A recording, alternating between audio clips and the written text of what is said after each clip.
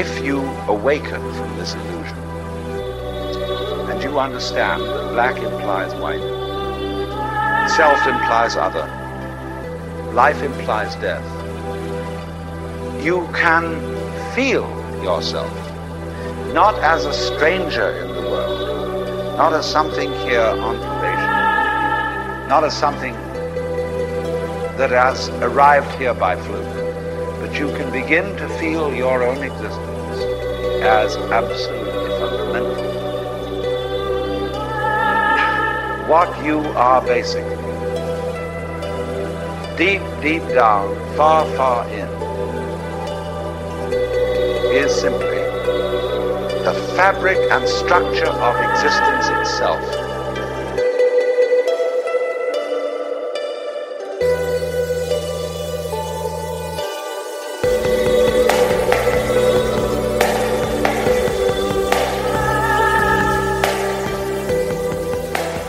Hi everybody, welcome to the Parallel Mike podcast. This is episode number 6, and today I'm going to be talking with Mr. Hrvoje Morić, or Hollywood Hrvoje, as I like to call him, which you'll find out in part 1 why that is. So before we get to that, I just wanted to do a few listener updates. So firstly, I am currently in the process of trying to upgrade the sound quality for the podcast. I've noticed when I listen to it back, particularly when I've got headphones on, there's some echo and just the quality is not where I want it to be. So I'm going to be upgrading that. So hopefully you'll notice some differences in the coming weeks or months. Also, for members, I'm going to be putting a comment section beneath every single episode, so we'll be able to talk about what we were discussing on the episode. You'll be able to interact with other members, and myself, I'll be dipping in and out of there as well. So on to tonight's episode. Like I said, I'm speaking to Hrvoje Morić, good friend of mine. I really enjoy speaking to Hrvoje. He's a very interesting character. He's had a really cool past. He's been involved in geopolitics. He's worked with a number of people who were quite high up in politics. So I'm pretty sure he worked with the ex-president of Kazakhstan. So Hrvoje's, like I said, he's got an interesting past, and that's one of the first questions that I ask Hrvoje is, what was it like coming from that background? What did you learn about it? And how did you kind of transcend that to go on to be somebody that is actually very critical of politics and geopolitics and is speaking out against it? Because like I said, Hrvoje's had a few arrows sent his direction. He was banned from PayPal, banned from Patreon. He had an order put out against his Geopolitics and Empire podcast.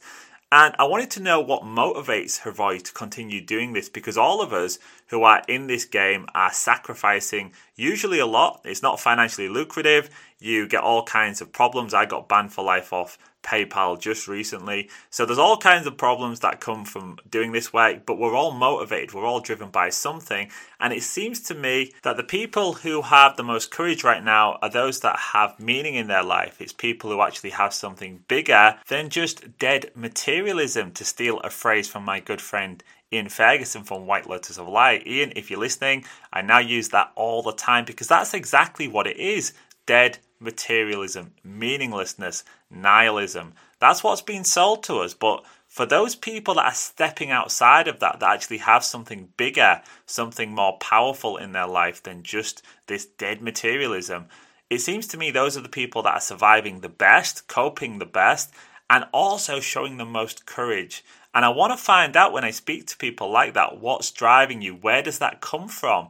And we discussed that with Hrvoje in part 2 of tonight's show. So it will also help you to analyze your own belief structures and to think about courage in your own life. How are you going to demonstrate courage when the time comes? Because trust me, the way we're going, we're all going to have to be very courageous in the coming 10, 15, 20 years.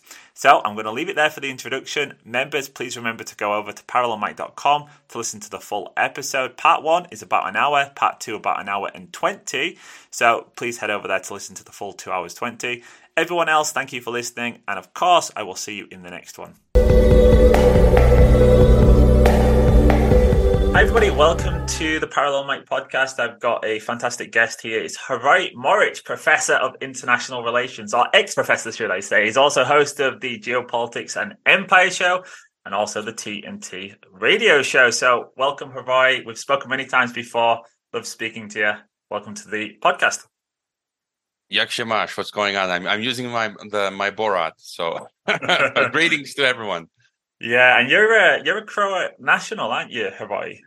Yes, I'm an American national, a Croat national, and a Mexican national. Proud of all three citizenships. If there was a war between the three countries, which side are you on? I guess it'd have to go for Croatia. That's ethnically who I am. So, Well, there's so much we could talk about, Hrvoje, and you're one of those people who has access to so many varied voices. On your shows, you have some of the top quality voices out there. So I think this conversation is going to be interesting. I wonder, how do you find it, Hrvoje, having spoken to all these people, to find your own voice in that? Because I guess you've got all these other voices in your head from doing this day in, day out. I mean, even before that, I've had voices in my head. No, just kidding. But no, it's like I always have my own thing.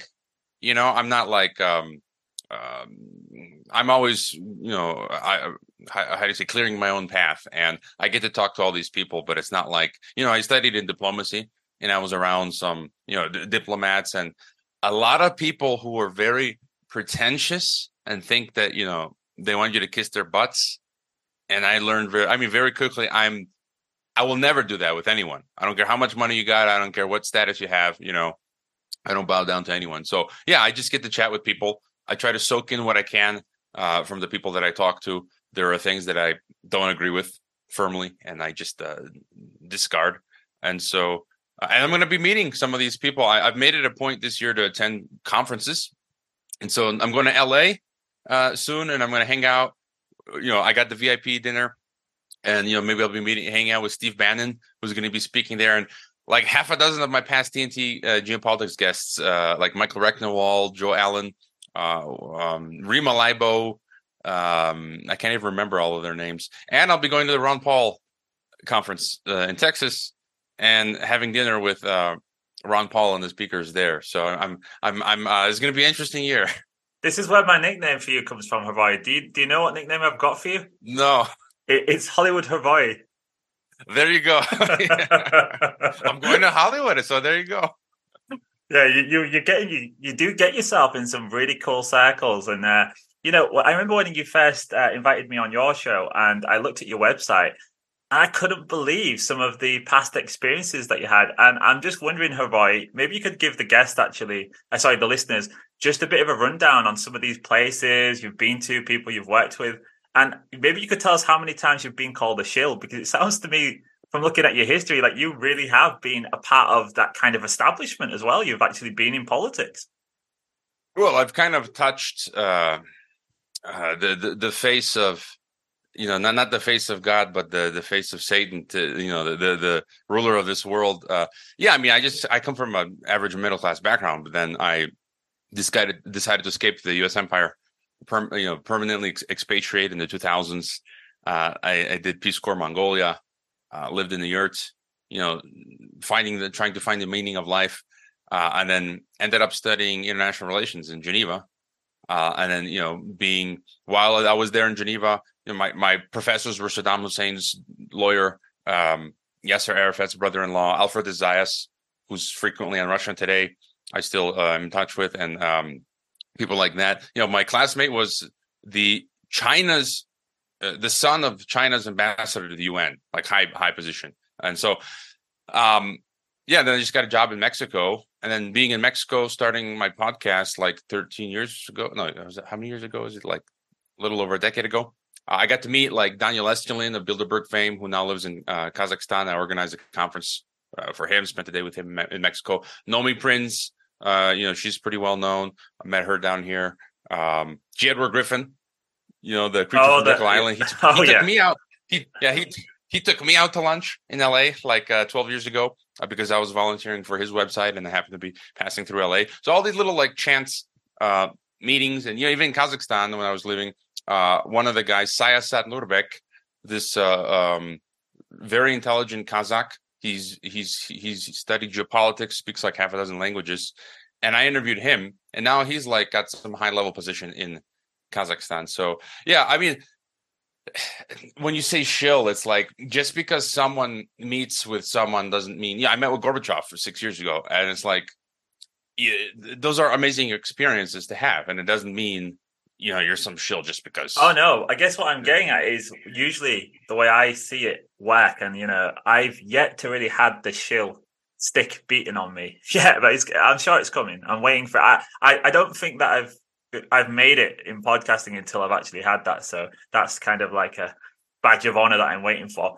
But usually when people see that you've had some kind of past that's been involved in, say, politics, or if you mentioned the United Nations, then they say, oh, that means he's one of them. He's one of them. Now, I was speaking to my wife about it today. I was like, well, I've met Hrvoje a number of times online, and I'm sure we'll meet in person at some point. And I said, Hrvoje's as real as you get. You know, he's a decent guy. But the audiences, you do get some crazy people. You get some crazy people out there who are looking to say that. So have you actually had any of that? Have you had people try to call you out for having this kind of, it's pretty cool past, I think. Yeah, I haven't had so much of the issue with people calling me shills or controlled opposition.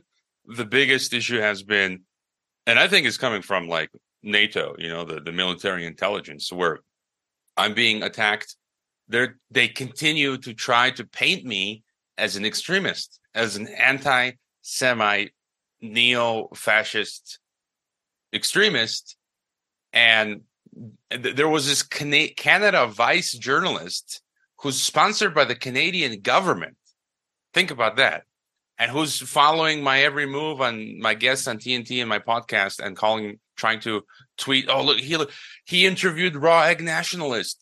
And so they're trying to link me to being some sort of Nazi fascist. Whereas here I am openly saying I'm against Nazism. My grandpa was a Nazi prisoner. I'm married to a brown person, a Mexican. I became a Mexican. So how does a Nazi Aryan supremacist, and I couldn't even be an Aryan supremacist because I'm a Slav. And according to the Aryan Nazi supremacists, Slavs are, cattle. So again, it's like, and my tactic is I just openly respond to them. And I even had a disgruntled listener of mine call me Jew politics and empire because I do not subscribe, to the whole the Jews control the world theory. And I actually quote tweeted to the Canadian journalist, look, you're not how can you paint me out to be this when even my listeners say that I'm not, And so I find that's the way they're trying to get at me. Like there's different levels. First it's Patreon and PayPal, and then they try to ruin your reputation. And I'm not big enough yet, like other, like Mercola or Robert F. Kennedy Jr. Mercola got such serious flack. He had to take down his website. So there's different levels that. to this game. He got. It sounded to me like McCullough got some kind of real threat to him, wasn't it?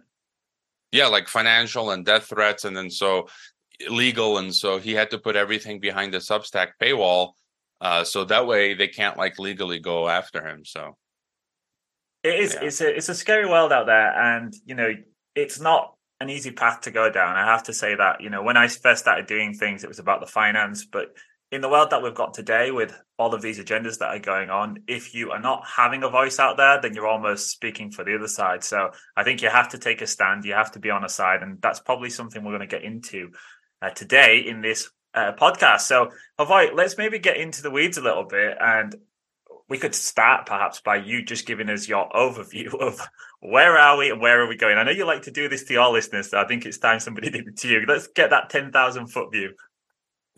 Well, yeah, I mean, I actually had some notes, some fresh developments that were on my mind just these last couple days, given news and stuff. And, my biggest thing is the algorithm ghetto. I'm starting to call it now also the algorithm gulag. It's coming for all of us. There's nowhere to escape. All countries. And if we think of the global elites, it's like, this is the number one threat. War. I just bought a fascinating book for $75. It's out of print from the 1970s. One of my past TNT guests tweeted about it. And it's a book from a professor talking about the coming world state and saying that there would be like a third world war. Wherever it happened, it would be,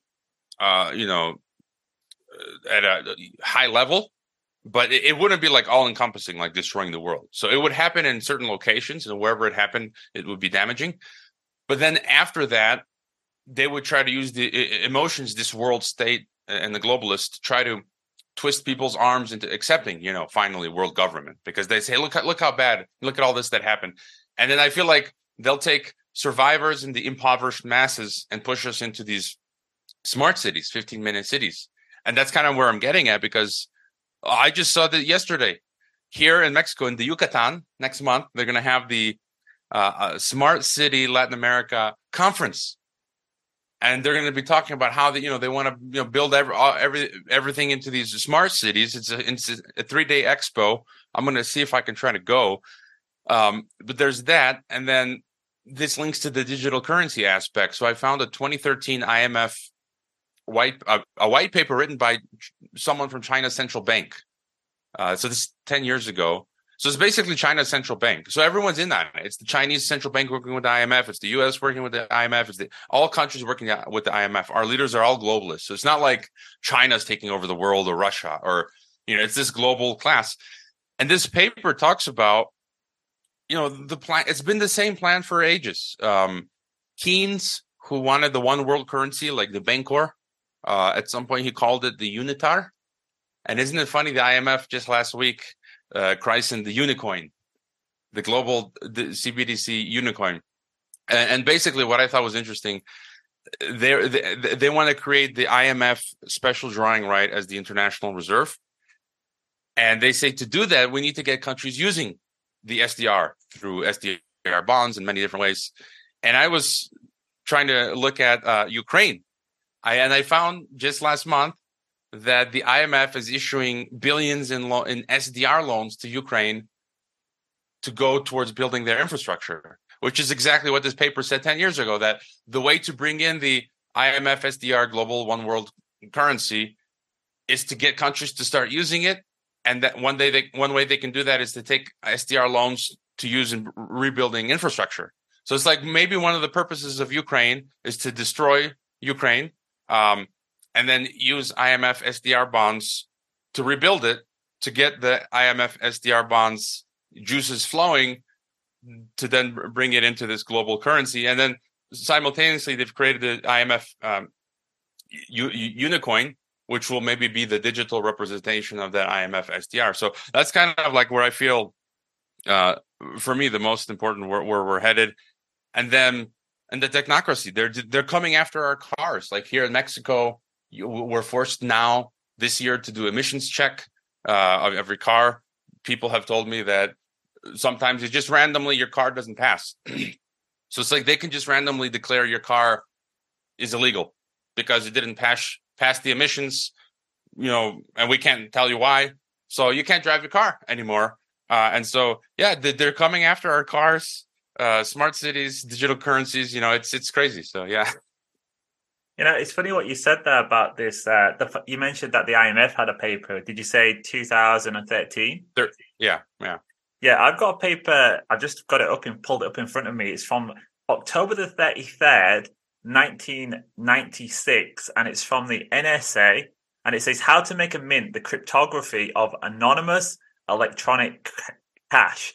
And I don't know if you've seen this article, Hrvoje, but this goes back to 1996. So I was just a young lad back then. And it's talking about cryptocurrencies and the creation of a cryptocurrency that the central banks can use to have this centralized digital currency, which was exactly where we are today.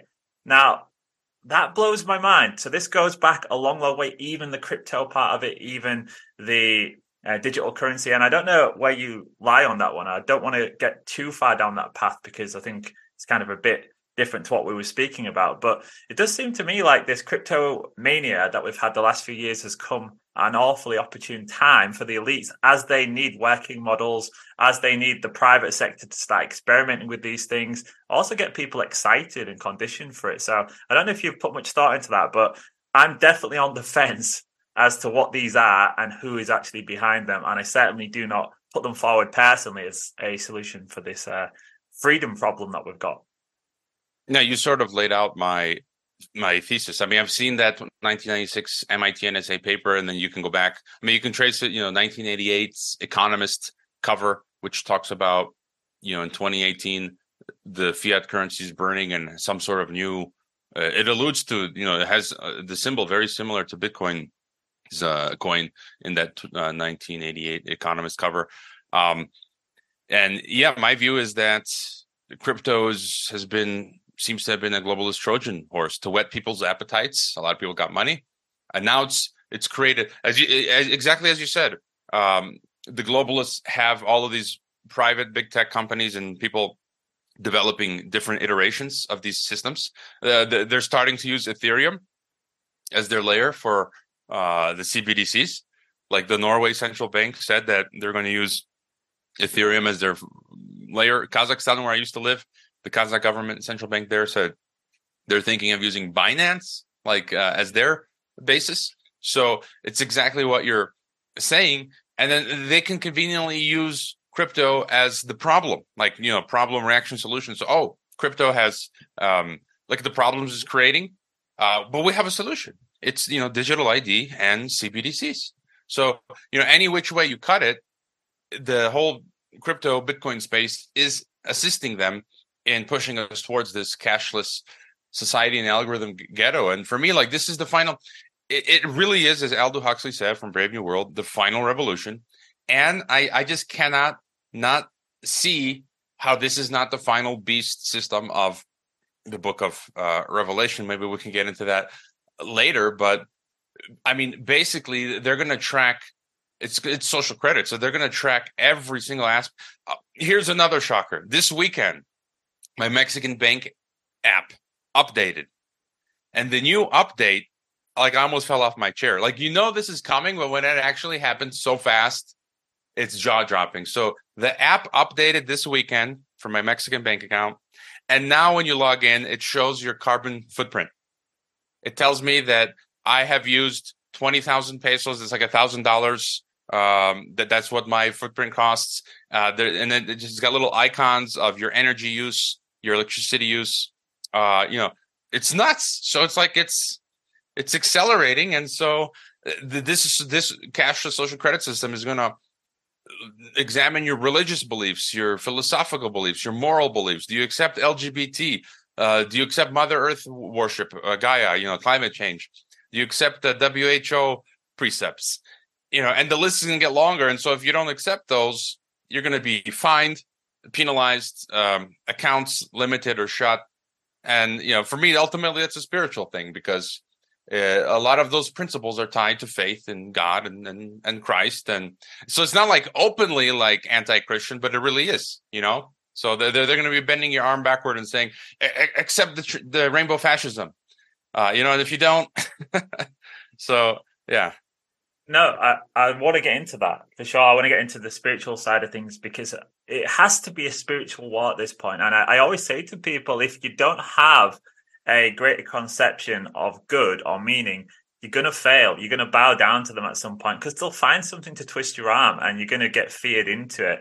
And also, if you truly believe, like I do and you do, that we are facing Satan in one form or another, we're facing evil entities, dark principalities, as the Bible puts it, then you need something that can defeat evil. And the only thing that can defeat evil of that magnitude is God.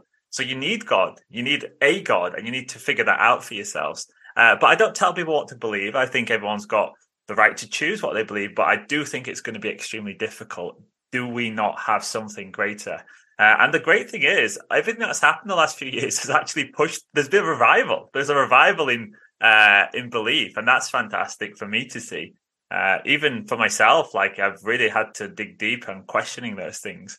So I think there's definitely positives there, but let's get into that a little bit later. Because one thing that you did mention was the fact that this is happening everywhere, all across the world, all at the same time. And there's so many people that are getting in touch with me saying, Mike, where do I go? Where do I go? Do I go to South America? Do I go to Asia? Do I go to Vietnam? And I say to them, you can go anywhere. And there's certainly worse places to be. I'm right in the centerpiece of a chessboard right now. So I've got a few concerns myself where I am. However, like you said, it is happening everywhere. Every single nation seems to be in on this. And it seems to me like our best move as individuals, if we're talking purely from a practical getting ourselves safe, it's just to find the quietest piece of the chessboard, the quietest square of the chessboard, because the whole chessboard is owned right now. Have I got it right, Hrvoje? Is that how you see it too? Yeah, I mean, there's nowhere to run. And as I can see it for myself, the only defense is spiritual. My only bearing that keeps me sane is, Jesus Christ, and that spiritual white pill where no matter what happens, that faith that I know I can be killed and tortured, whatever, I'm gonna make it to the other side. But because without that, that's what gives me the strength to, go on. Whether it's going to be this, economic impoverishment, whether these insults online, as we discussed already, that's what gives me the thick skin. So like, I really don't care. Anyone can do anything. Call me, take my money, persecute me. A lot of people are familiar with that basic history, right? The persecution of Christians or other groups, and so that's what keeps me going. And I thought this was interesting. I interviewed on TNT recently a pastor from New York City called Andy Woodard. He's got a new book coming out in June called Great Reset Christianity. And he's explaining how Davos and the globalists have infiltrated the Christian churches globally. Again, that's not to say that, the Bible is not real. It's just that this was foretold to happen. Men aren't perfect. Churches aren't perfect. And that's why believers have to, be discerning and stay strong. But that's the third leg of the world government. They've already got control of the political system, the economic. They need some form of moral, spiritual, sociocultural, like religion to get people on board with the world government. So they're creating a new religion. It's part, old earth worship, pagan, Gaia, and then this woke stuff, transgender, transhumanist aspect. And so he's explaining in his book how they're taking over the churches to do that. But I asked him in the end, like, do you think this is the end times? And he's like, yeah, it could be, very well could be. And I asked him, like, are you going to flee to some rural area? I'll leave New York City. And he's like, no, I'm not, because if it is the apocalypse, like if it is the end, the end of the movie, the end of the video game over, and he made a good point, then it doesn't really matter if you're urban or rural, because it's the end. Even if you're out there in rural Poland, Christ comes back is the end.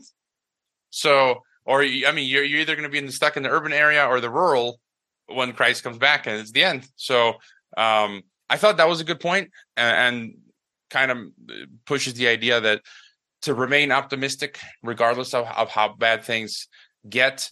And it's up to the individual. Like, some will be, I've become less freaked out. I'm in a more urban environment, and I've just kind of become less freaked out and more like whatever comes. Although at the same time, I am trying to, save some money to buy a plot of land outside. But even that is not this. That will only get you so far. We have no idea how long I'll be able to use a car to get to that area, or a million variables or things that will happen in the in-between time where, okay, I've got some farmland, but we've all looked at and discussed of the different ways they can make life hell.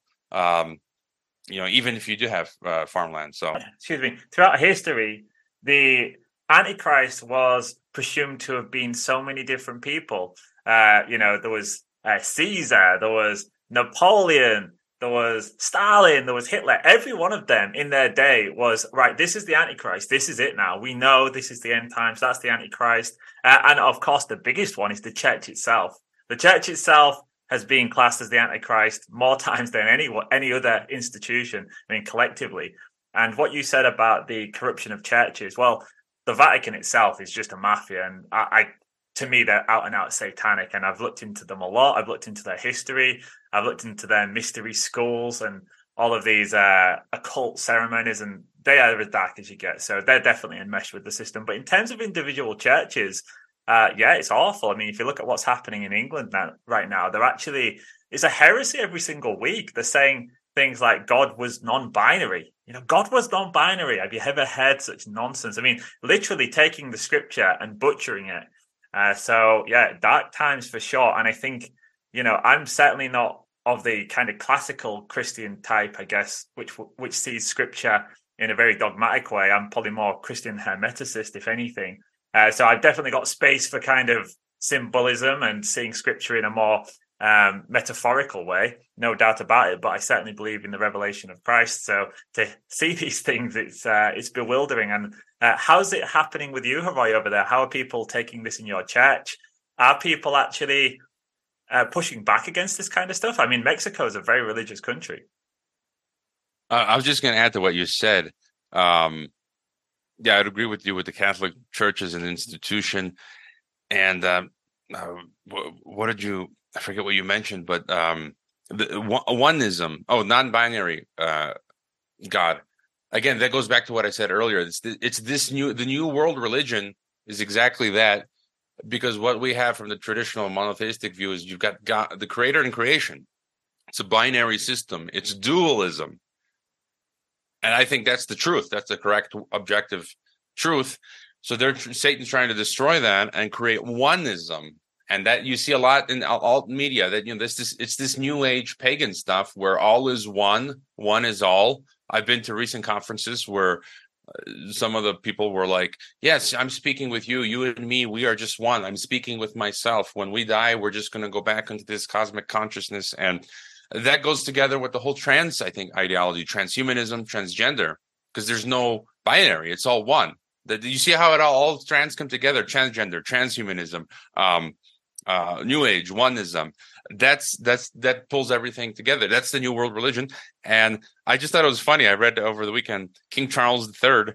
He's talking about he's going to willingly abdicate in 10 years. So it's like they're dissolving the royal family. I'm joking. Like, is he making way for the Antichrist? Like, it's just a lot of strange things are going on. And here in our church, we don't really talk so much about this stuff. Maybe with a few believers here or there, we'll talk about it sometimes.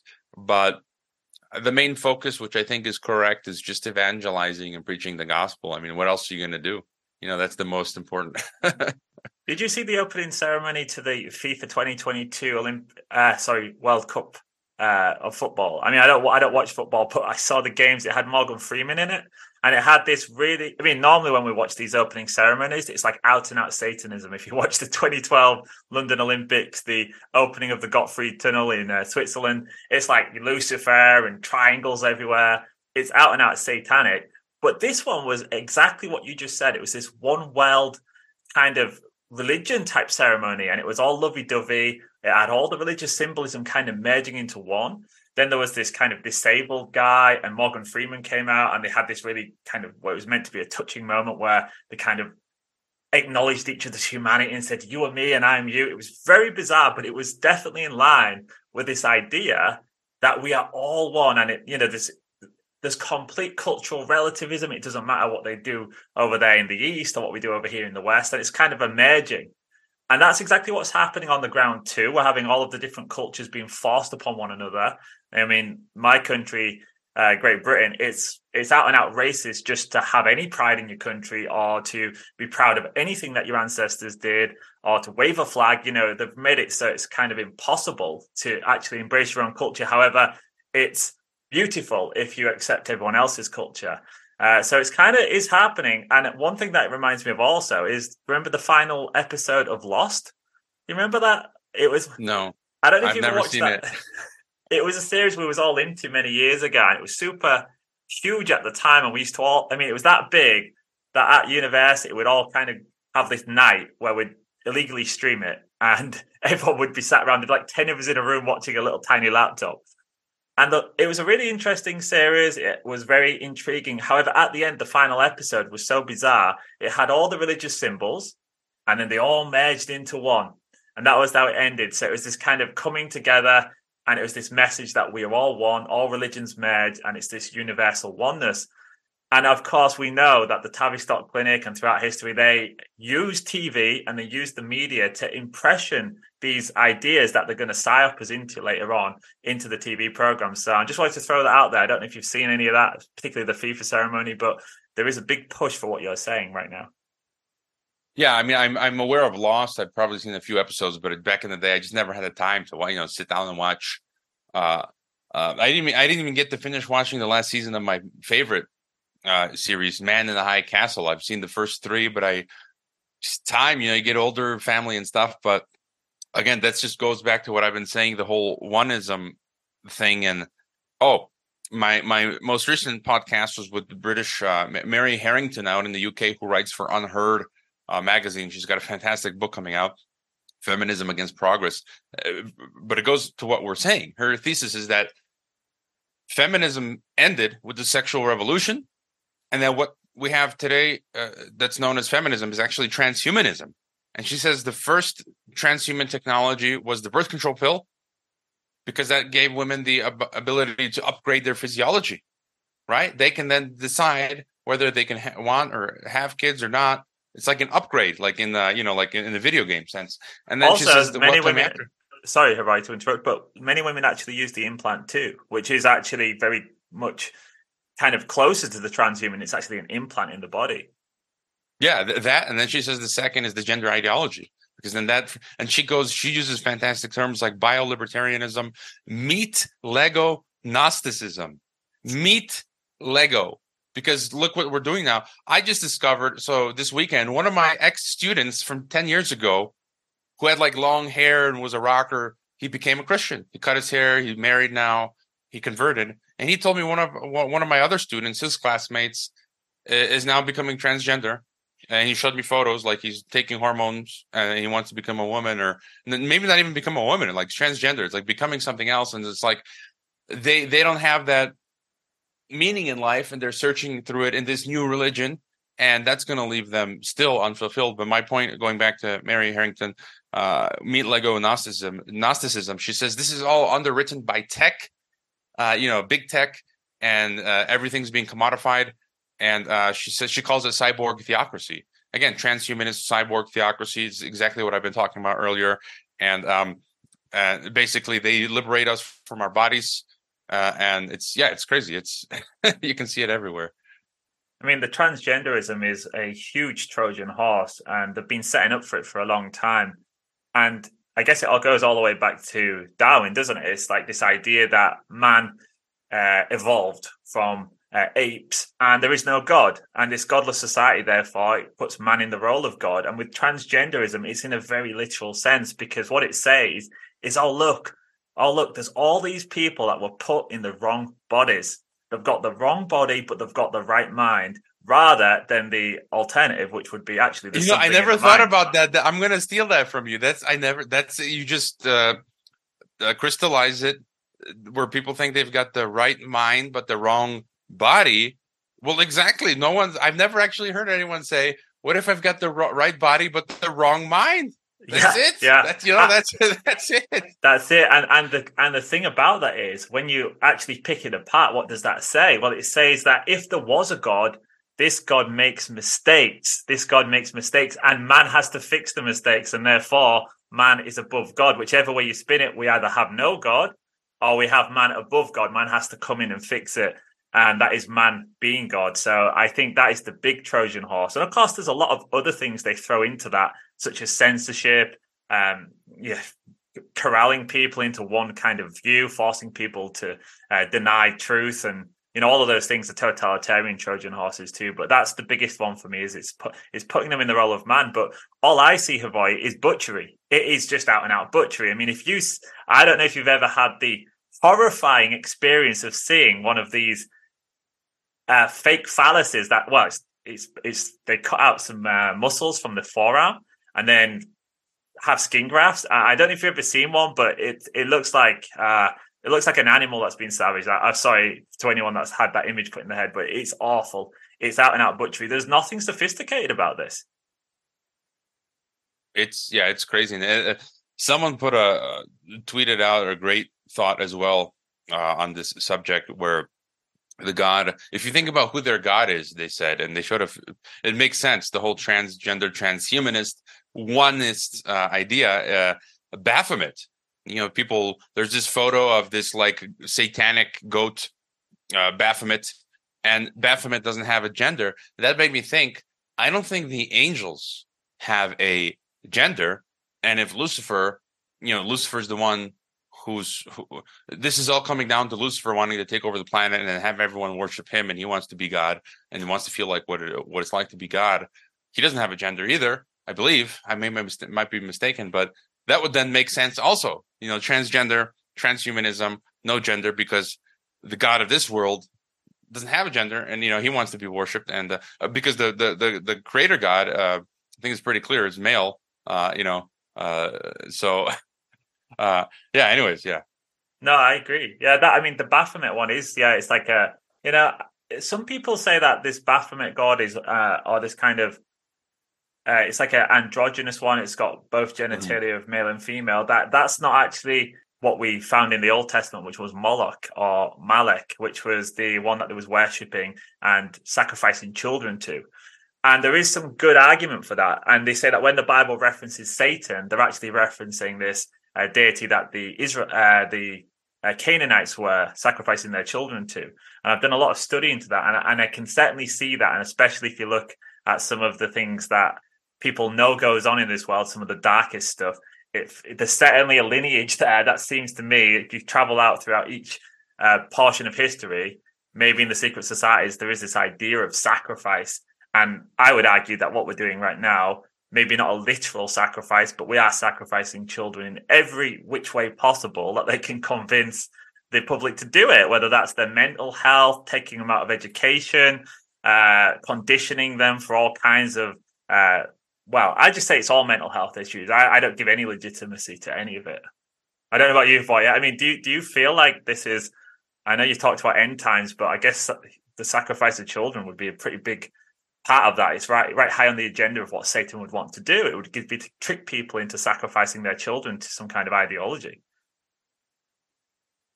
Yeah, I mean, I think by so many accounts, I mean, my feeling is that I've got a theory, my going theory at the moment. Again, anything can change, but I kind of feel like I wouldn't be surprised if the 2030s is the end, and I'm not the only one saying this. I've had this theory for a few years, but there's a great channel called AOC Network. And they've grown. Like when I started following them, they had 100,000 subscribers. Now I think they've got like 1 million subscribers on YouTube.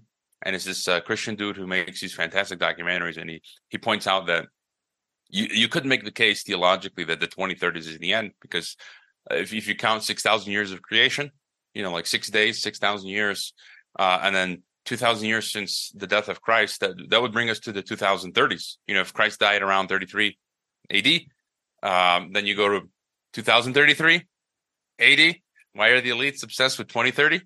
And so, I mean, when you say the end, Hrvoje, what do you actually mean by that? What is is it the start of the end? Because I guess when we look at the biblical kind of end times, it begins with this forming of the one world government, and then the Antichrist comes and he actually opposes them, and everyone thinks, oh my God, it's the savior, it's the second Christ. So when you say the end in 2030, do you mean the start of that period? Or no, this is the 7 years of tribulations kind of end? Because I said this to Rick Munn, they're very, very different propositions. If that's the one you're talking about, the 7 years, then I'm going to go find a bunker somewhere, I think.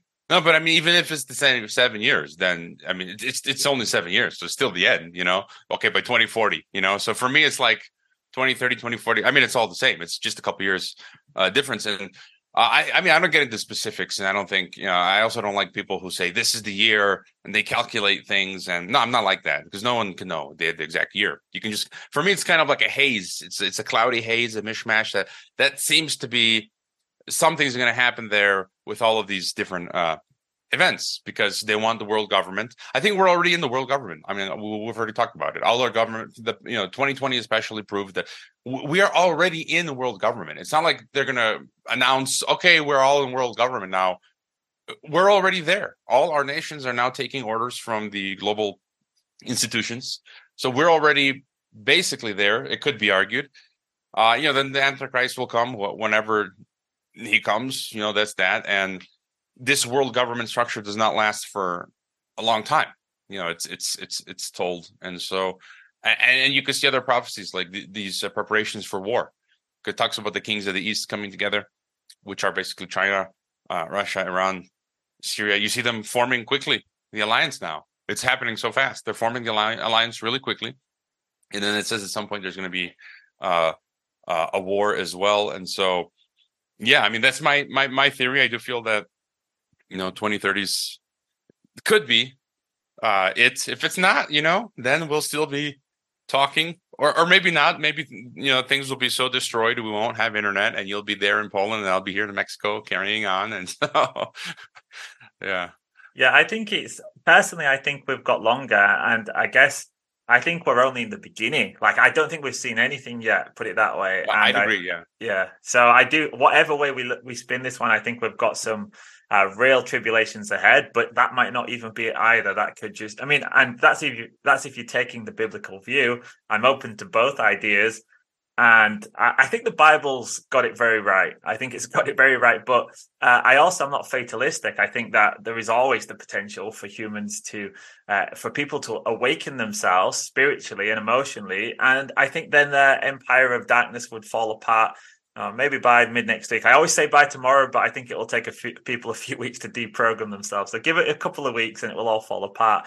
But I don't see any evidence of that, Hrvoje. I don't know if you've got any hopeful kind of observances from over there. But as far as I can see right now, we're still in an extreme minority.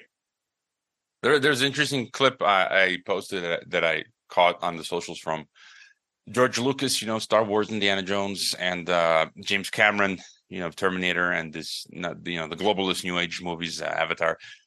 And George Lucas, they're talking about Star Wars, and George Lucas said, one of the meanings he was putting into it was that he says, quote, "We're fighting the largest empire in the world, and we're just he's talking about the inspiration he used for the rebels in Star Wars, and he talked about the U.S. against the British, in the early on, and Vietnamese against the U.S.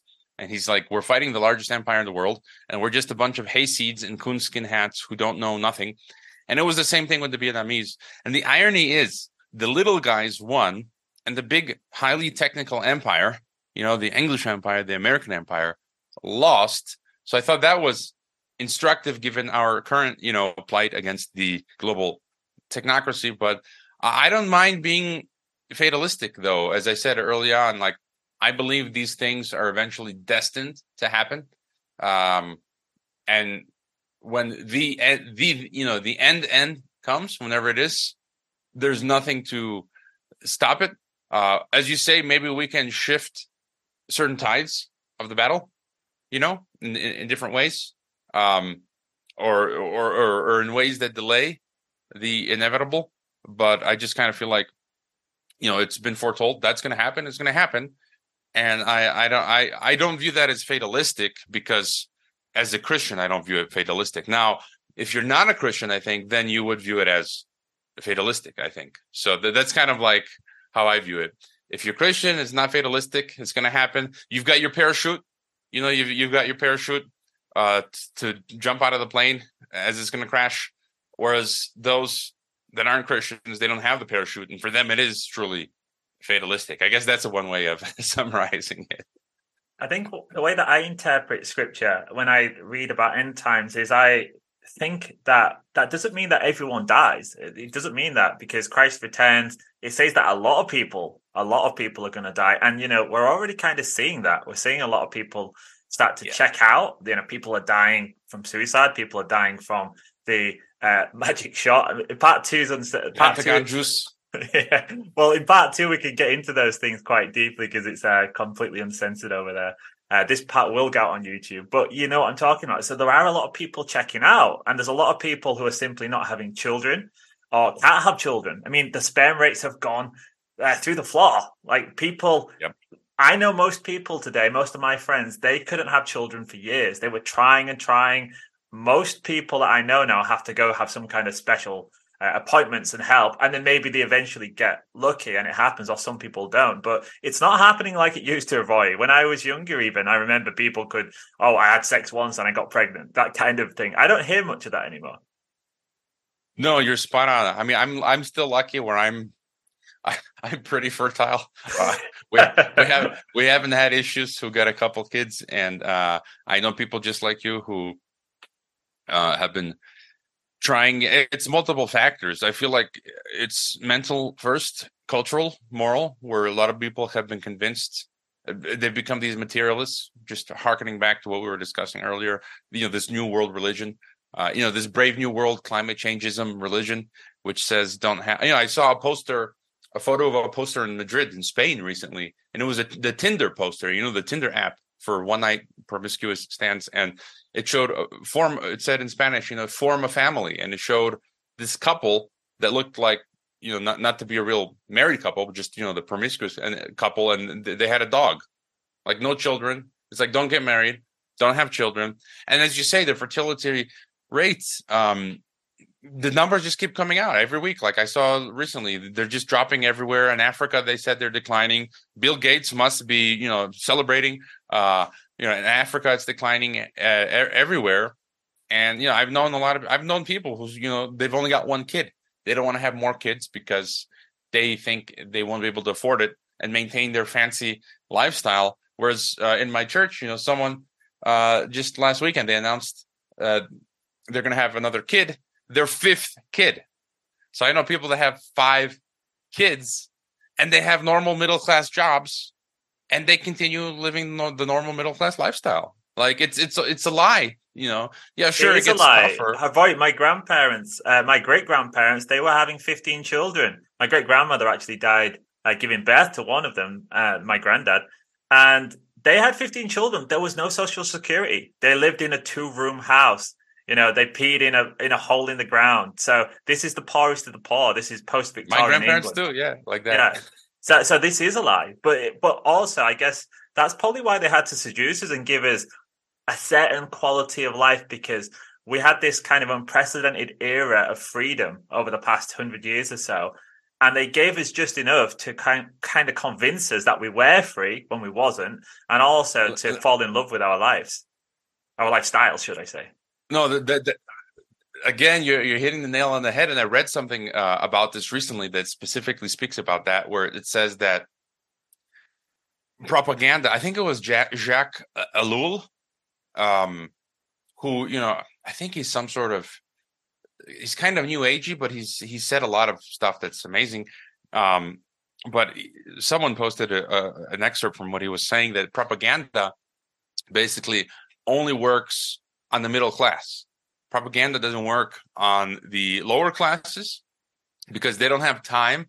First of all, they're not educated enough because they don't have time to get educated, and they don't have time to consume the propaganda correctly because they're just busy surviving day to day. And this theory I tested out during COVID, because I would notice during COVID 1984, when I would talk to the working class people who are all around me, construction workers, just working class, lower economic status people, they didn't buy the narrative. But then all the people that I know that are middle class, they've gone through the academic institutions, they got their bachelor's degrees, master's degrees, doctorates. They're all believing full on, they're Covinians. And what Ellul says, that it's almost in a way that the globalists, it's actually in their favor to build up a middle class because they're going to buy into the propaganda.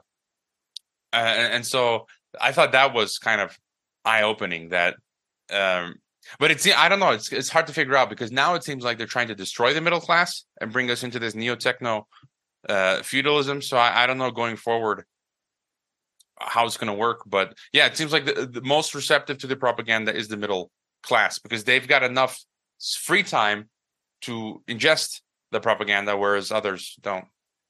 That's the arc of history that I ascribe to. That's the way I've analyzed it in my own life, is that they made it very easy for the working classes to kind of go to the university and kind of become quasi-middle class. And they built out the middle class over the past 100 years.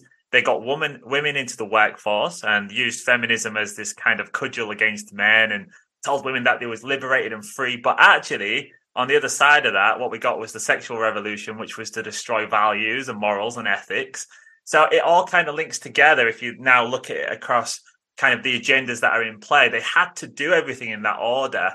And of course, the venom on society was always society versus society. At no point in that did anybody ever point to the top of the pyramid and say, you guys are doing this to us. It was always men versus women, black versus white. It was always kind of this critical race kind of theory that was emerging. So that's the way I see it. And I think, like you said, now we're going to see the destruction of those same middle classes. But I guess that's probably because we reached peak middle class. I don't think there was anywhere else to go. I think as many people as they could convince were convinced. And the same experience with you. Some of our most middle class friends, they were the most cowardly over COVID. You know, they locked themselves in their hermetically sealed houses and refused to leave. I remember when we first came Poland, we had some close friends, and you know they just refused to see us for like 8-9 months. It was like not happening, and we was walking around as normal with our masks off. And same experience. The working classes, they couldn't care less, because the farmers, it's like, what are you going to do? You're like, we have to work, we have to go out, like, you know. And everyone just went about like normal. And when we moved to this really tiny little village, the first person that I met was the hairdresser.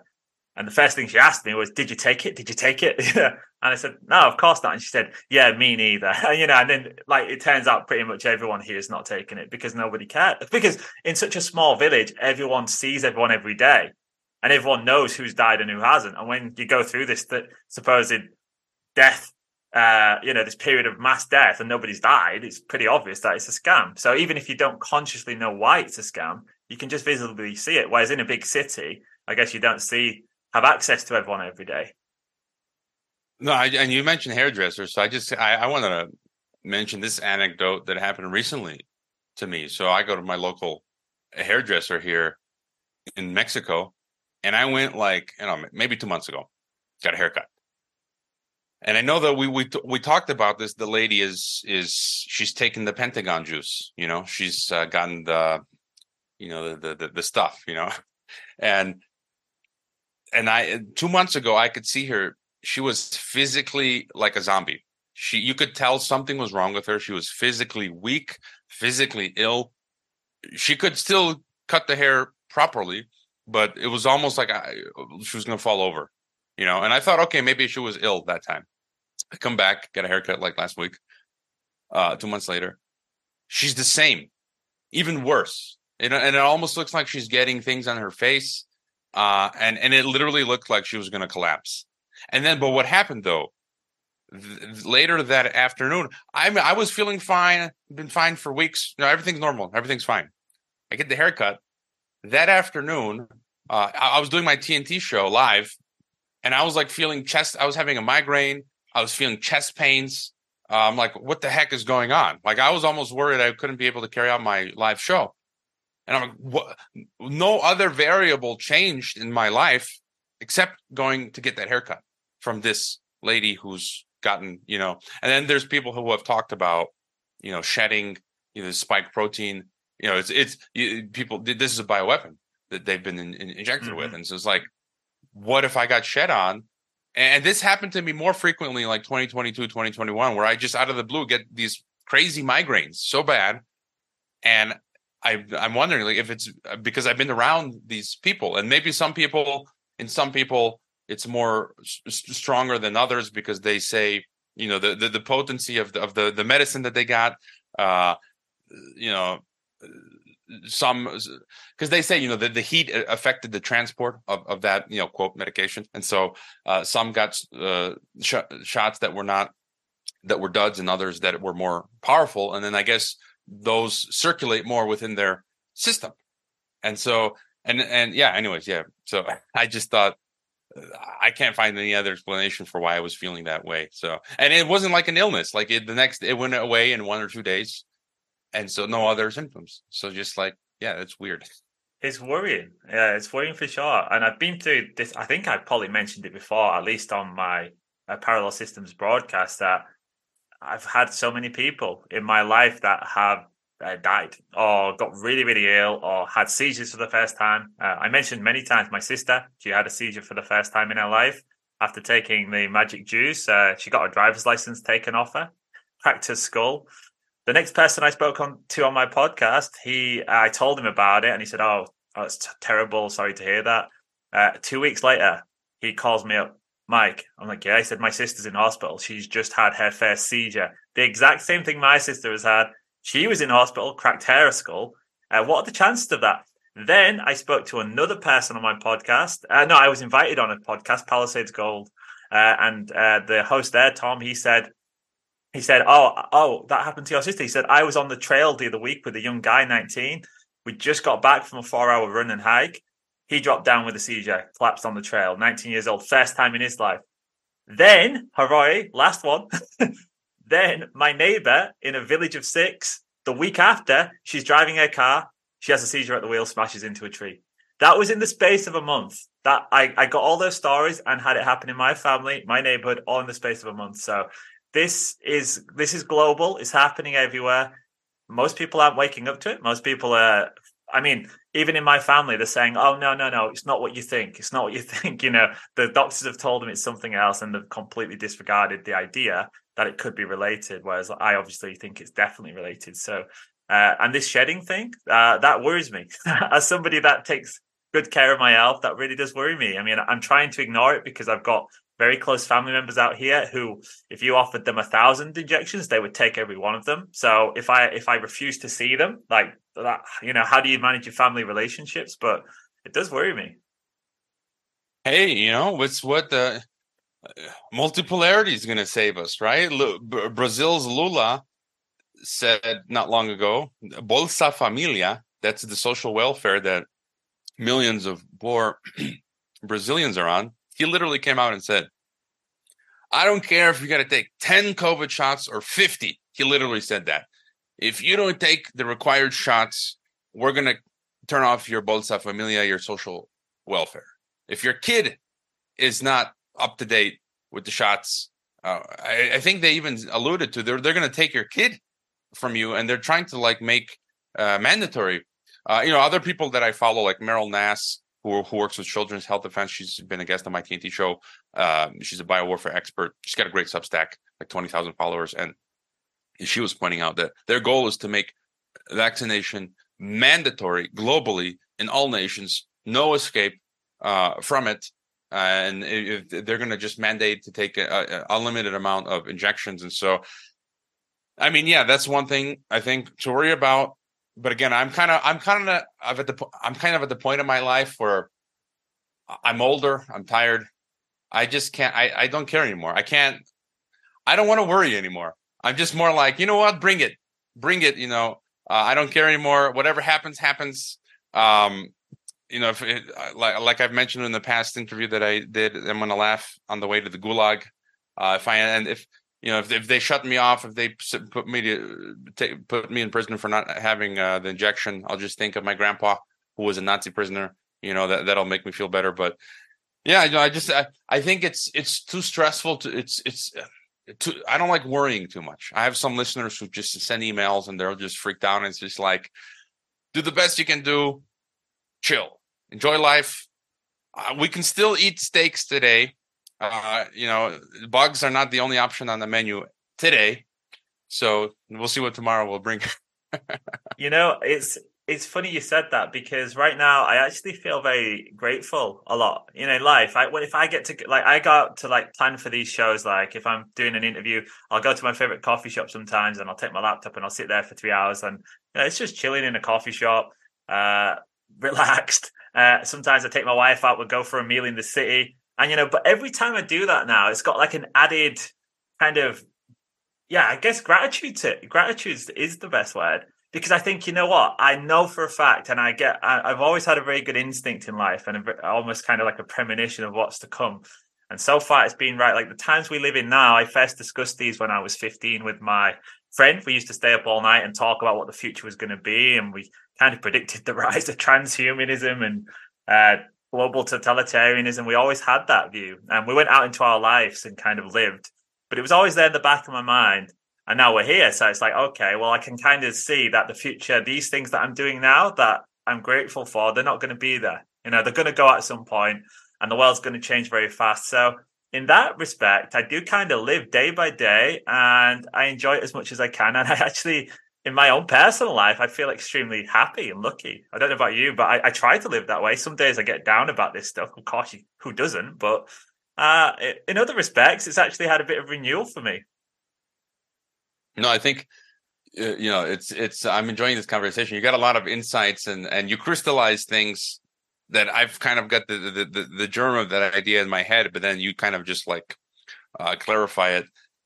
But I've been feeling that same way too as well. And like, you know, when I have the opportunity, it's like sometimes here you can order a kilo of fantastically grilled steaks for like $20-$30 still here in Mexico with all the sides and stuff. And so it's just sometimes you'll pick out like, let's order a kilo of ribeye steaks. Let's order a couple pizzas, for dinner. Just enjoy life. And it's just like, yeah, as you say, it's just enjoying the little things, not fretting so much, because you're wasting.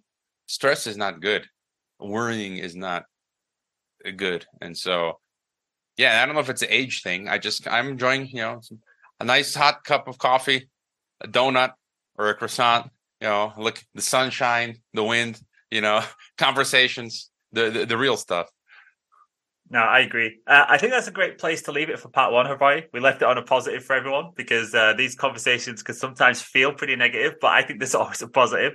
And in part two, I think what would be really awesome is to get some of your ideas on philosophy, maybe discuss some of those ideas more in depth, and also maybe to talk a little bit about how this one might play out, and I guess seeking our role in it. So I don't know how you use it, but I always like to conjure up in my mind the image of my namesake, Michael, the Archangel Michael. And that's I draw a lot of strength from imagining him, thinking about him plunging that, I think it was a spear actually that he plunged into Satan.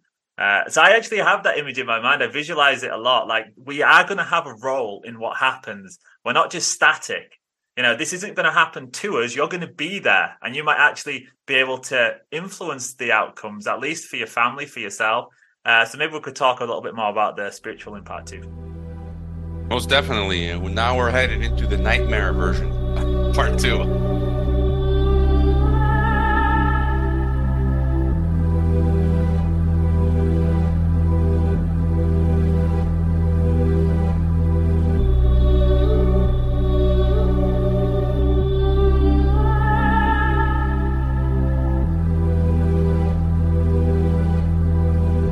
If you awaken from this illusion, and you understand that black implies white, self implies other, life implies death, you can feel yourself not as a stranger in the world, not as something here on probation, not as something that has arrived here by fluke, but you can begin to feel your own existence as absolutely fundamental.